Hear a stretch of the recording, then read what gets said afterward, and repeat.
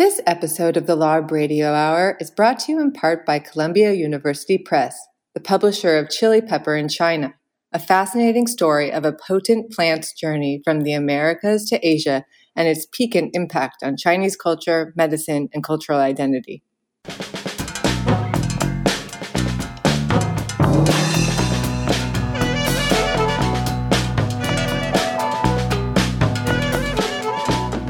Hello and welcome to the LARB Radio Hour, brought to you by reader-supported LA Review of Books. I'm your host, Kate Wolf, editor-at-large for LARB, and I'm joined remotely today by my co-host, LARB's managing editor, Medea Ocher.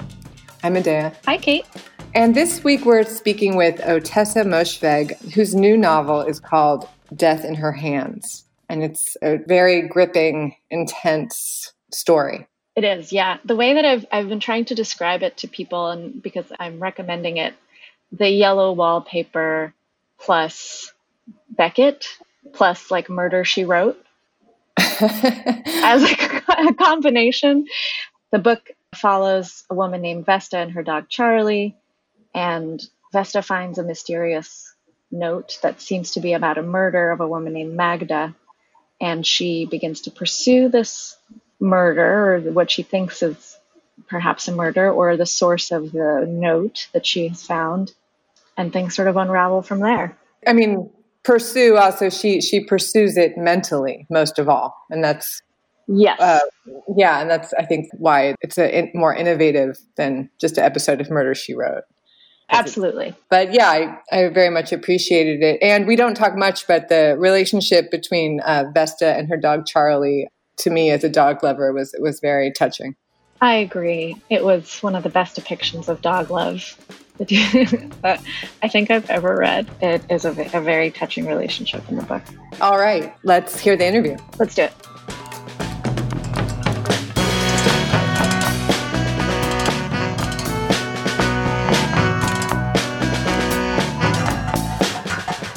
We have Ottessa Moshfegh with us today. Ottessa is a fiction writer. She's the author of the novella McGlue, in a short story collection called Homesick for Another World. Her stories have appeared in the Paris Review, The New Yorker, and Granta, among other publications. Eileen was her first novel, and it was shortlisted for the National Book Critics Circle Award and the Man Booker Prize. She is also the author of My Year of Rest and Relaxation, which was her second novel. She has a new book out, a new novel. It is called Death in Her Hands. Thank you so much for joining us, Ottessa. Thanks for having me. So, Ottessa, I'm wondering, since your last two novels have kind of featured characters that are in isolation, I wonder if you have started both these books with the idea of a constraint of limiting the possible action of the novel, or if the stories have come to you kind of organically on their own. I wonder if you could talk about how you've come up with the actions of your last two books. Well, I guess I could answer it both ways in hindsight, because it's really hard to separate what is a willful decision and what is like necessarily who you are and what you're doing. I'm someone who definitely has been writing about like interior monologue aligned with narrative plot in novels. So having characters alone in rooms has been sort of a natural environment. It's like natural habitat in a lot of ways. I don't really remember making a decision to write Death in Her Hands as a book about an isolated character. It just was who the voice was from the moment she started dictating things in my mind. And yeah, I just followed her directions, really. And she seemed to be a character who wanted to talk about being isolated because she was lonely and had been isolated her whole life. So that was just intrinsically part of who she was. And it was probably, also intrinsically part of who I am, which is why I write about these people who are alone at home with their thoughts.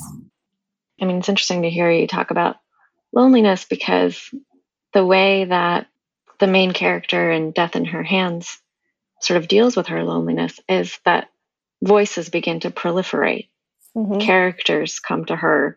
She becomes involved with them in a very intimate way. And in some ways, the ways that she deals with her loneliness is that she starts to write it down. Mm-hmm.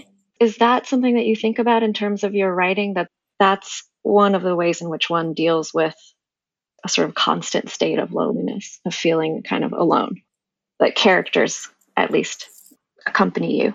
Maybe someone would say that about me once I'm dead.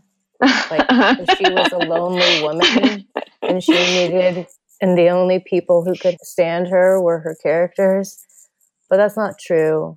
And I don't feel particularly lonely. I mean, I don't write out of loneliness. Mm-hmm. I write out of desire. And maybe part of it is the desire to connect. So it isn't that I'm writing out of a negative space, but I'm writing toward a positive space, if that makes sense. Yeah, that makes sense. But I do like writing about lonely people because they appeal to me in their hypersensitivity. And when you put a person in isolation, their thoughts bounce off the walls and get reflected back to them in interesting ways. I mean, if you want to drive someone totally insane, lock them in a room, you know? It's like the simplest form of torture to be away from other human beings and forced to confront your own often disturbed mind, whether it was disturbed when it went in and the door got locked, or the door locked and you became disturbed. Either way, it takes incredible self-discipline and spiritual awareness and emotional maturity, lightheartedness, depth, focus. I mean, being in isolation and not going crazy is a lot of work. And I like the work that it entails. I like the work when it fails as well. And making Vesta a character who's trying to solve a mystery about someone who she doesn't know, and a mystery that might not even actually exist as a mystery. It might just be some words on a piece of paper, intangible. I wanted to explore her psyche and her effort toward what was intangible, ineffable, impossible, through the mundane, quotidian details of the world around her, because that was essentially all that she's been left with, having been a woman now in her 70s who had never allowed herself to grow. So this is like her chance to now confront her past through her investigation of something that is beyond her, like this mystery with Magda. This mystery with Magda is beyond her. It's beyond the small world, the small, safe, isolated bubble that she has filled with her small self. And now she's sort of sticking an arm out and seeing that there's more out there to be discovered. It's like the most primal gesture to reach out. And to me, it really seemed important for her at this moment to get out, whereas she spent her whole life in. So, you know, one way is to literally leave the house. And so part of the story was a reason for her to leave and go looking for something. And also a way to open her mind.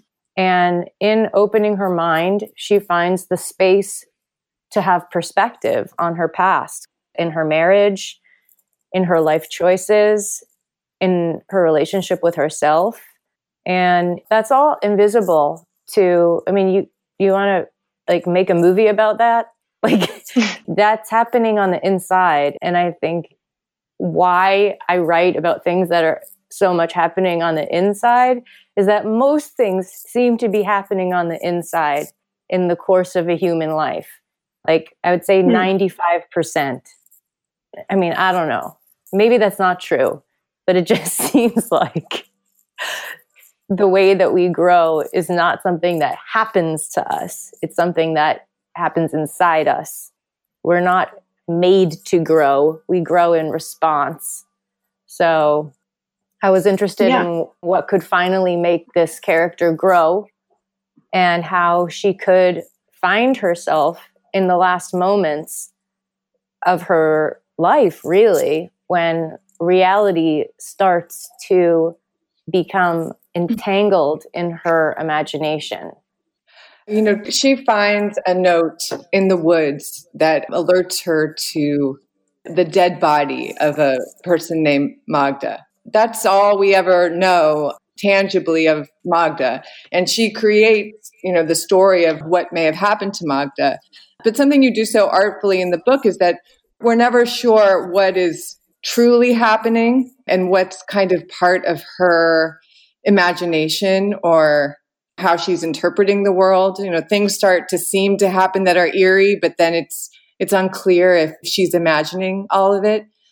In some ways, you know, the book becomes very poetic and in a way that almost reminded me of the Cheever story, The Swimmer, where kind of how much is truly happening in the outside world is unclear and how much is kind of becoming just all fantastical. So when you're writing like that and it becomes a little ambiguous, do you know what is real and what's not? Or do you just give yourself over to the perceptions of your character, Vesta? For this book, I stayed with Vesta. I didn't feel like I needed to be the author who understood everything perfectly because I wanted to be really close to my character. I also wrote this book in a specific way with that in mind. I didn't plan this novel. This novel began in response to that note that you mentioned. And that note was something that just felt like it had been delivered to me psychically. And I didn't even find it immediately all that interesting. But I got it and I began to respond to it through a character who became Vesta. And I decided that what was interesting about Vesta was how her mind worked to me in its analysis of what was around her and its analysis of the note. So she was, even before we know her, she's a reader and a thinker. And, you know, she reads the note the same time we do, basically. There's something about her mind that to me seemed impossible to capture without sounding phony or like a pretend version of this woman, unless I wrote the book in a specific way. And I can't really decipher my instincts about it, but in hindsight, I can say that I think it worked to keep her in a kind of mind space that was stuck in the present and limited in a way.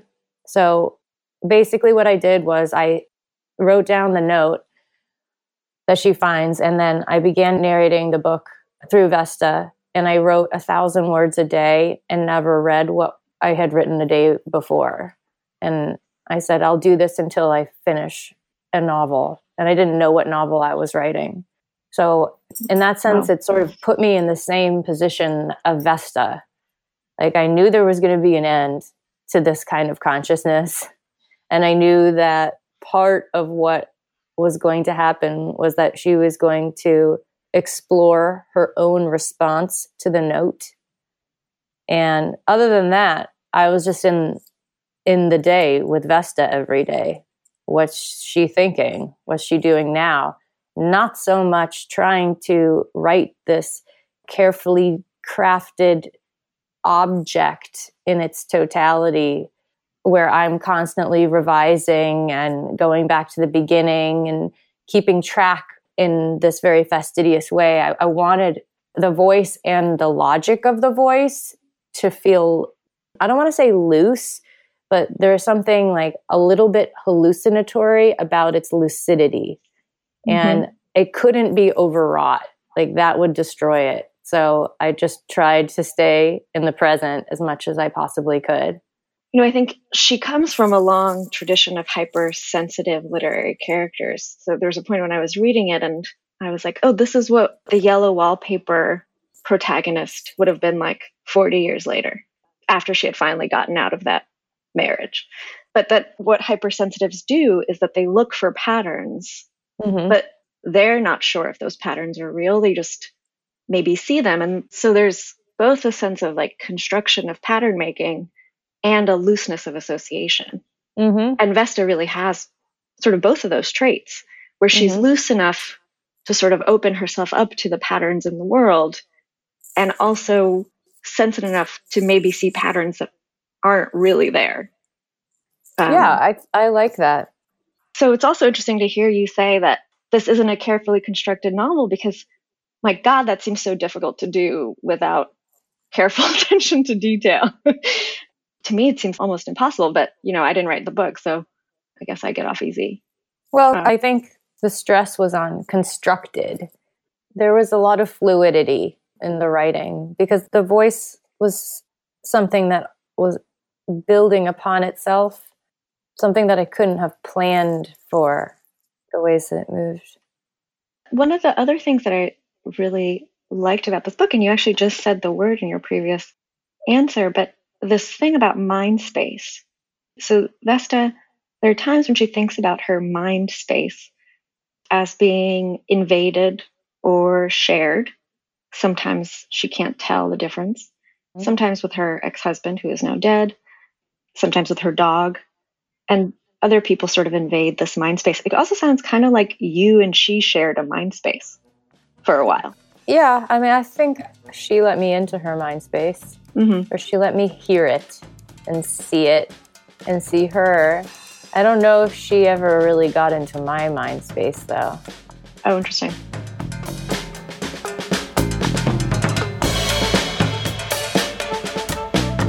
You are listening to the LARB Radio Hour, recorded remotely.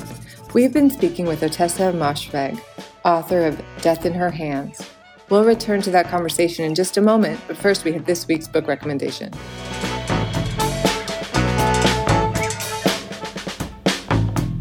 We have Juli Delgado Lopera on the line with us today. Juli's new book is called Fiebre Tropical. It's a novel. But Juli is here to recommend a book for us. Juli, what book are you going to recommend? Hi, Medaya. Well, as I was sitting with this, I thought about The House of Impossible Beauties by Joseph Cassara, which is a contemporary novel. And I am recommending this book because I love it. And it's a beautiful study on voice. I love really voicey novels. And this book takes us to 1980s ballroom scene in New York City. And the language is just so lovely. It just pops a lot.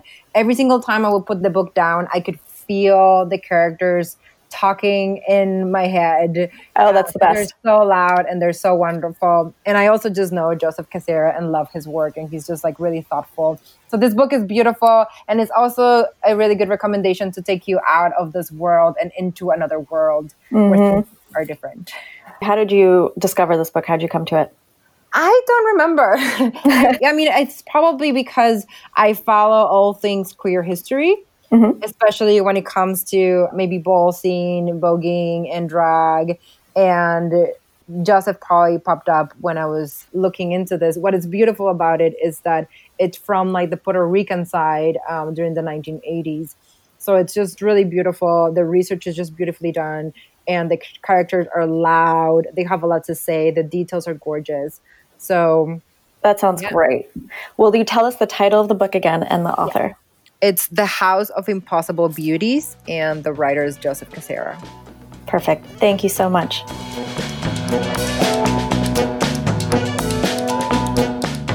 You are listening to the LARB Radio Hour. We now return to our conversation with Ottessa Moshfegh.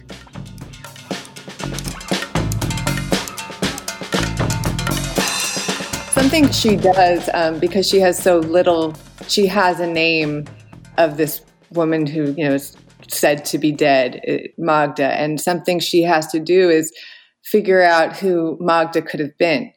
And she uses an internet guide for mystery writing to kind of construct the character of Magda and construct the character of the person who may have left the note, and to make the whole world in a way that really does mirror the work of any writer, is figuring out who these people are. And through her process, we're watching, the process, by proxy, your process of creating these characters and really watching them kind of come alive and her thinking of them. And I guess I'm kind of hearing that, your writing is mostly voice driven. You're instructed by a voice that you tap into. And is that the way you kind of find characters? Do you ever do the kind of work that Vesta does, where she plots out possibly who these people are and just associates and writes down, she writes down notes about them? Do you ever do that kind of work when you're writing novels?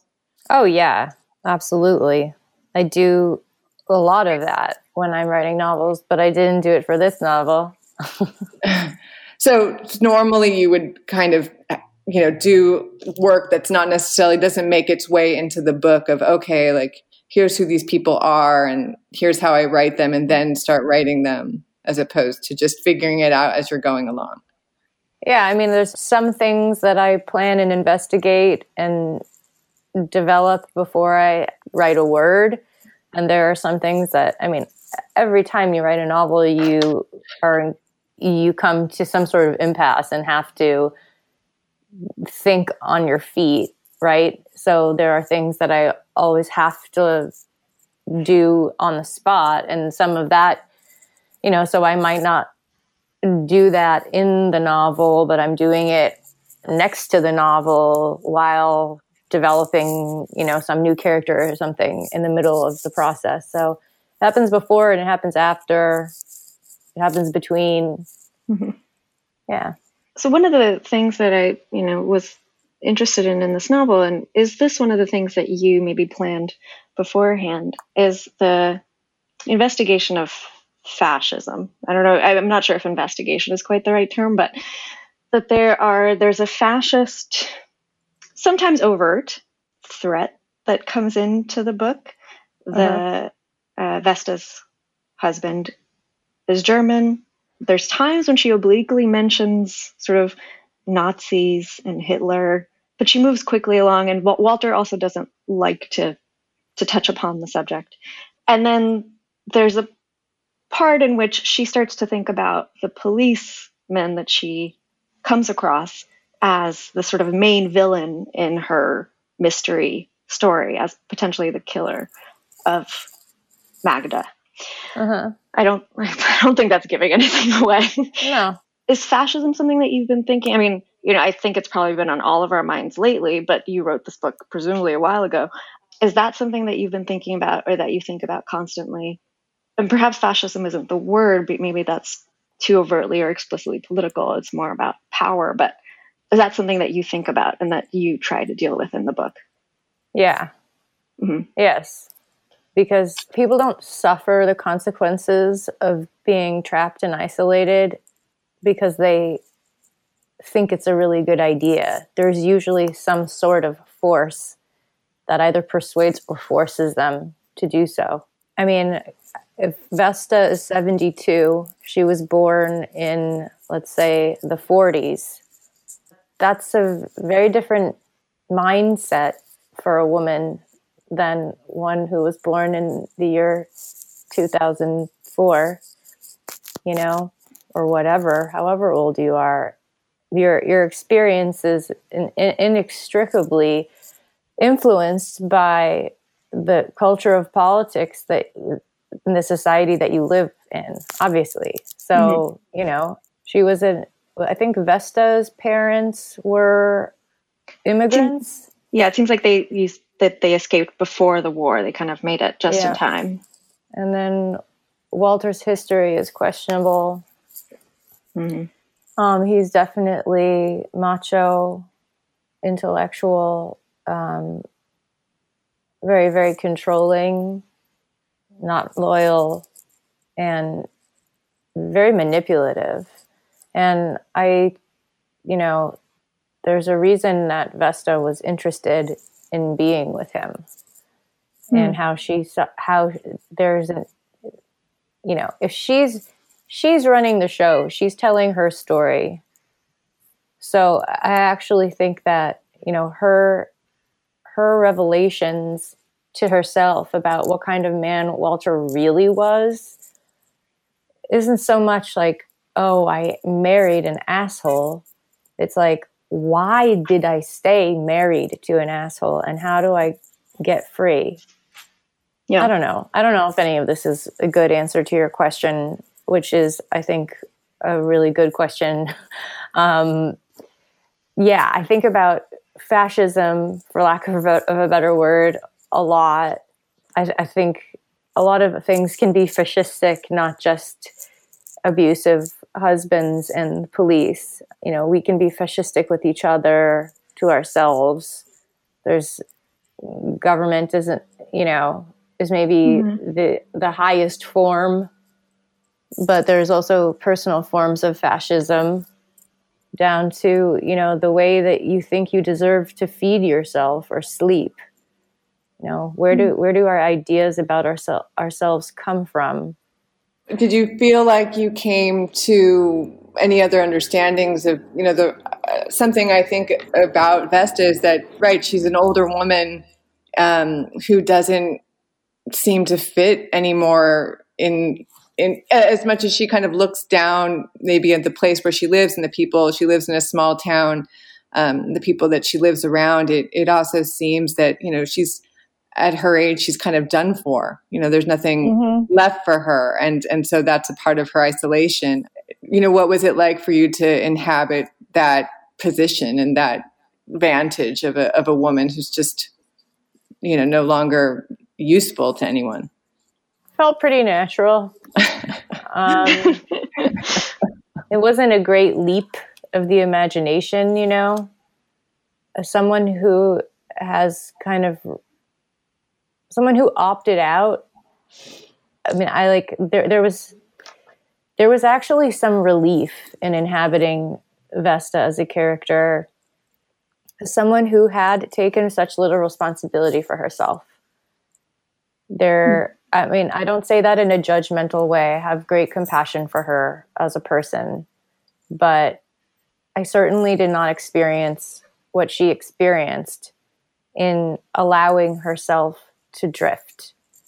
I've always felt an enormous amount of pressure to become who I am, not to accept what someone else is telling me to do and to do it as ineffectively with as little passion as possible. I mean, okay, I am being judgmental now, but when you work really hard and then you take on the mindset of someone who hasn't worked very hard, who hasn't really struggled with herself and in her consciousness, nor has she fought back against the real external forces of conflict in her life, like it can feel like a relief to just like put your head down and be like, okay, I'll just be here and just look out the window and plan my day and do these things and feel no responsibility for anything. Maybe responsibility to feed myself and feed my dog and walk my dog. And, I think that that's where the note finds Vesta, is at the end of that. Like at the end of that sense of meaninglessness about her life, where she has just simply accepted it and has tried to find the easiest place, basically, to die alone. And this note is gives her a reason to live, to actually live in an active way and to examine herself and her past in a way that she would never have the energy or inclination to do so. I mean, and I think, like, not to stretch it too much because it's going to sound ridiculous, but there is something about art that I think helps us break out of those numb, stupid zones that we can all find ourselves in. And for Vesta, I think finding that note was like encountering a piece of art, like an inspiring piece of artwork, it's evidence of life, evidence that someone made something, that they wanted you to see it. That's so meaningful, Whereas, we try so hard to fit in, to not cause trouble. Well, here comes someone who actually wants to cause trouble because he cares. Now that you mention it, I think Vesta's relationship to art is actually really interesting because it seems like it had been a force of oppression prior to the note. That it had been,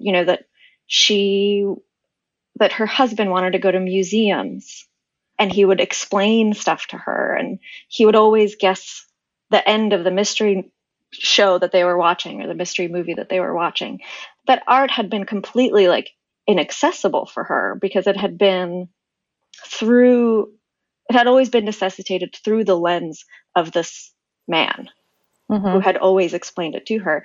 And it never occurred to me that the note is a piece of art that she finds on her own, right? That nobody guides her there.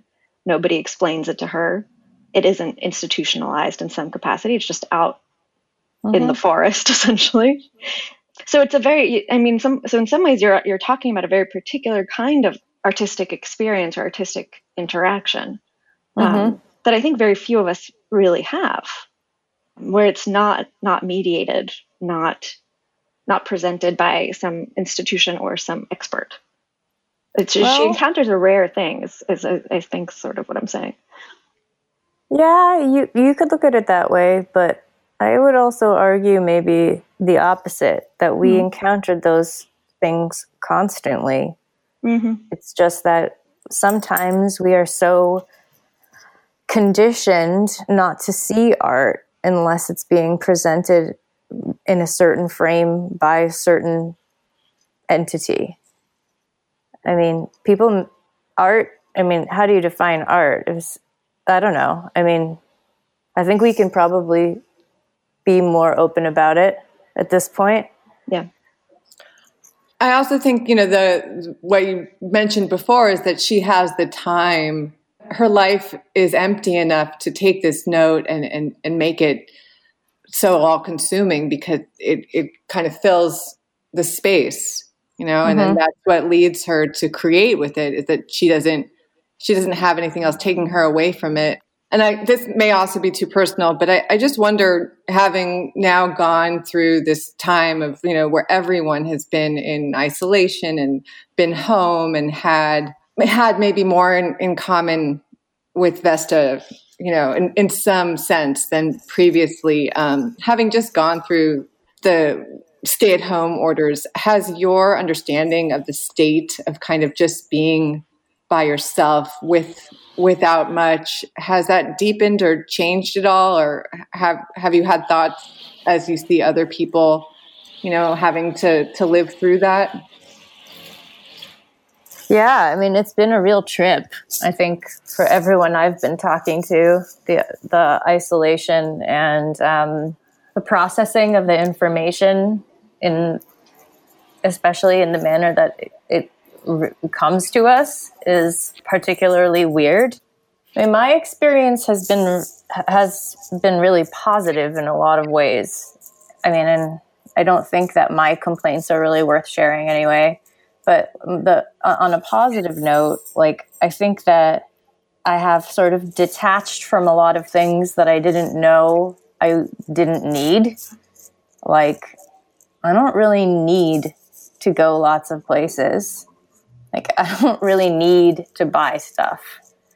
Like, I don't really need to make myself available to people who don't love me. Things like that. Like, there are a lot of good reasons to stay home. And I think as someone who has enjoyed staying home, I found that like the slowing downness of all of this has been really beautiful and has allowed me to consider things far more deeply than I would have otherwise. Like I was supposed to spend this time on a book tour, interfacing with people and getting on planes and sleeping in hotels and eating, food from the convenience store. And one thing that I've realized is how poorly I take care of myself when I'm out in the world, and how life is actually a pleasure if I can take the time to do things like take a bath or plant a seed in my garden. Like I would have never taken the time to do that. I've been living like a maniac. I mean, and I am in some ways still living like a maniac. Like I'm working on like 10 things and I'm reading like a book every 2 days. But great. It feels great. Yeah. I mean, it feels great. And also like, I don't know, I think spending time alone makes you more honest with other people. I think that's really important for if we want to save ourselves from what feels like, it's either a revolution or it's an apocalypse. I mean, I guess maybe that's what it always feels like, but trying to stay hopeful. All right. Sorry, go ahead, Ottessa. I was just going to say that a dog, if I had a dog to give to every human on earth, like I would. To have a dog is such a blessing and a delight. Like I don't know what I would do without my dog, who I actually named Walter. Oh, really? Having completely forgotten that I had named Vesta's deceased husband Walter. I guess I just like the name. Oh, it is a good name for a dog, I think. Yeah, so he's very devoted. Oh, very sweet. That is very nice. I also thought that this was, I just think, maybe it's just me. Maybe there's many books in which the relationship between a person and a dog is so intimately detailed, but it really felt like, I don't know if I've read something like that before where I was like, oh yeah, I think about this. I think about whether sometimes if I'm enough for my dog. I have a partner, so if she's bored of me, she can move on. But it just felt like also the sort of flip side of the kind of relationships that Vesta had in the past, in which there wasn't love. Yeah. Yeah. But that's what makes the ending so riveting and so upsetting, is that, and beautiful too, and kind of symbolic, but God, like, that's just, that's what was so moving about the ending. But Ottessa, thank you so much for taking the time to talk to us today. Of course. Thank you. Thanks for taking the time to talk to me. Thank you so much. We've been talking to Ottessa Moshfegh. Her new book is called Death in Her Hands.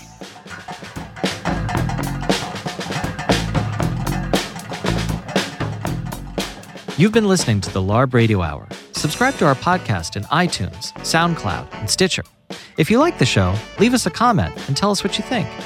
The LARB Radio Hour's executive producers are Eric Newman, Medea Ocher, and Kate Wolf. Our engineer is William Broughton. Production assistance is provided by William Broughton, Eleanor Duke, Lauren Kinney, and Jake Levins. Our theme song is by composer Imogen Teasley. Special thanks to Alan Minsky, who is no one's moral conscience, for production assistance, and to Emerson College for the use of their studio in Hollywood. Tom Lutz is the publisher and editor-in-chief of the Los Angeles Review of Books.